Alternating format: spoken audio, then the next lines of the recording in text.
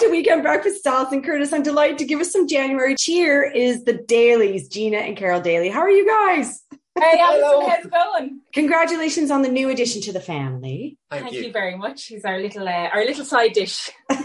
I love it. I love it. He's absolutely adorable. And I appreciate your time because I'm sure, I remember babies take up a lot of time. So I appreciate your time. So January is a time where we do talk a lot about our diets and what we're eating and, getting back to less indulgent food or whatever. But you guys have built a massive, beautiful career on the fact that you can eat really delicious food and not feel badly about it. No one should ever feel badly about it, but it's just about Gina swapping out a few ingredients to make those delicious dishes that are still delicious, just a bit healthier. Exactly. Yeah. And you are kind of tricking your brain. So you're eating kind of your meat, your veg, and your three things that you normally have on a dinner, and you're just putting them into a really tasty burger or, loaded fries or something like that. So what we do is we swap out our mince for 4% mince, and we use a leaner cut of beef or pork or anything like that. And we make our chips in the air fryer, so we use a little bit of oil. You're still getting nice crispy fries. So yeah, it's just all about making that bold food that you really want to eat, that you might order from a takeaway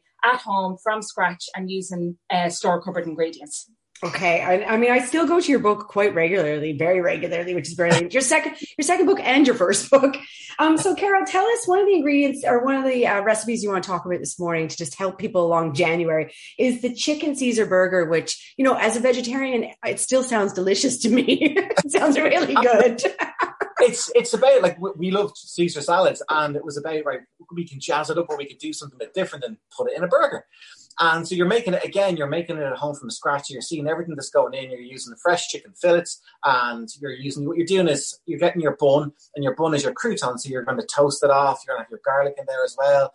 And when you take that bite into it and you get the crunch and you get the chicken, it's just absolutely delicious. And it's all in your hands, stuffing in your face. But again, it's using the leaner ingredients, and we use the bun we use, we got a whole meal bun. Yeah. So it's not as, again, it's not, just little swaps and little tweaks. Yeah. And also as well, it's about portion control. Like, I mean, you still eat what you want to eat, but just, you're not going to eat a huge big bowl of pasta for breakfast, lunch and dinner. Yeah.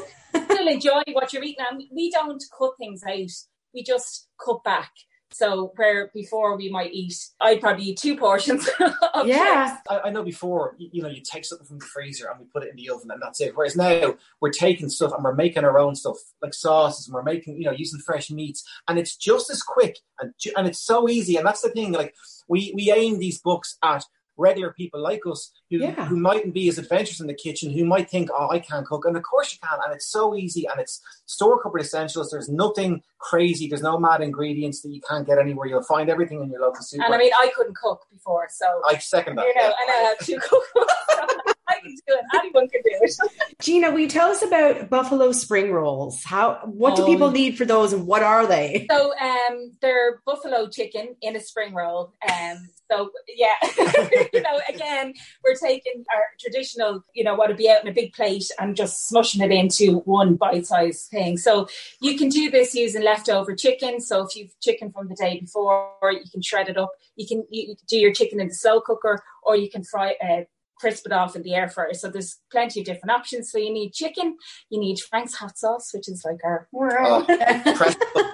and surprisingly enough, it's not too wild. It doesn't, blow the head off you or anything. And it's very low in calories as well. So that's a really good ingredient to have in the press to zing up chicken and dishes, even a lasagna or a spag bol. We throw a bit in. A bit of cheddar cheese.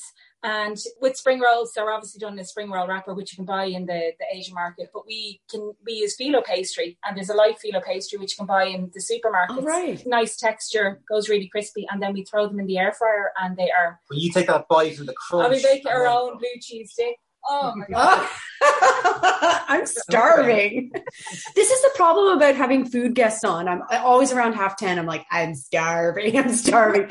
And I look around at this like pitiful little granola bar, and I'm like, that's not going to cut it. Carol, tell me about this. Now, this sounds very, very naughty, but also very delicious. The cheeseburger tacos. Absolutely. I mean, who doesn't like cheeseburgers? And again, it's just about thinking outside the box and like, what can we do? We've done cheeseburger spring rolls, and, we've done cheeseburger bowls. So cheeseburger tacos, it's like with the spring rolls, you're getting that crunch from the taco shell, but then you've got the mince, and it's using lean mince and leaner ingredients, but it's the flavour of a cheeseburger. And when you have the mince in the pan, we melt like the American cheese, so your plastic cheese slices, which can be quite controversial, but like we love them, and you melt them into the mince. So your in mince the pan. gets that texture. It's that kind of almost like cheesy, creamy texture. And wow.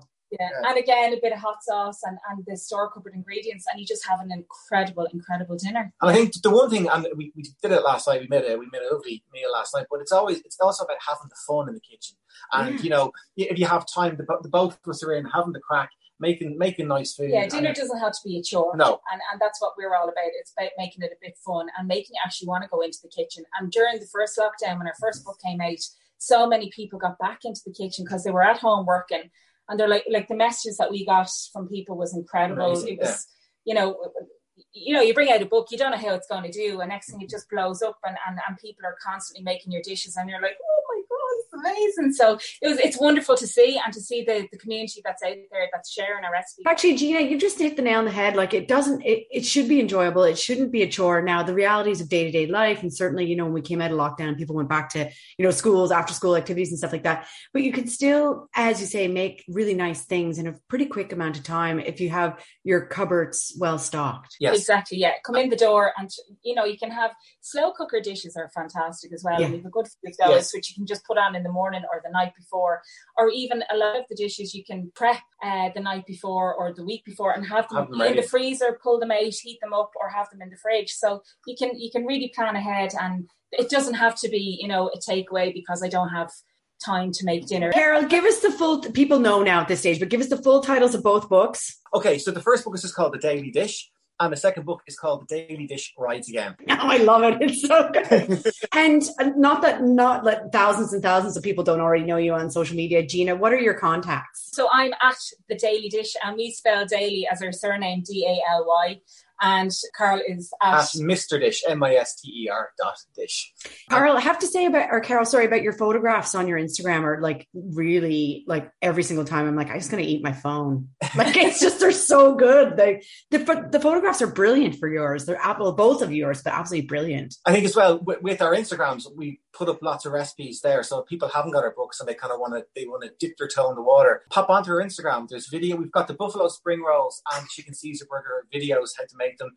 There's plenty of recipes. We were talking before about the whole thing about photographing food, and especially for the likes of food trucks and restaurants. And it's really important to kind of to sell your food like that. And a good picture can really... You want somebody to want to lick their phone. Yeah.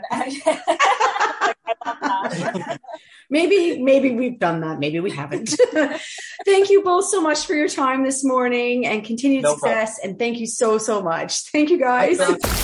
Weekend Breakfast with Alison Curtis.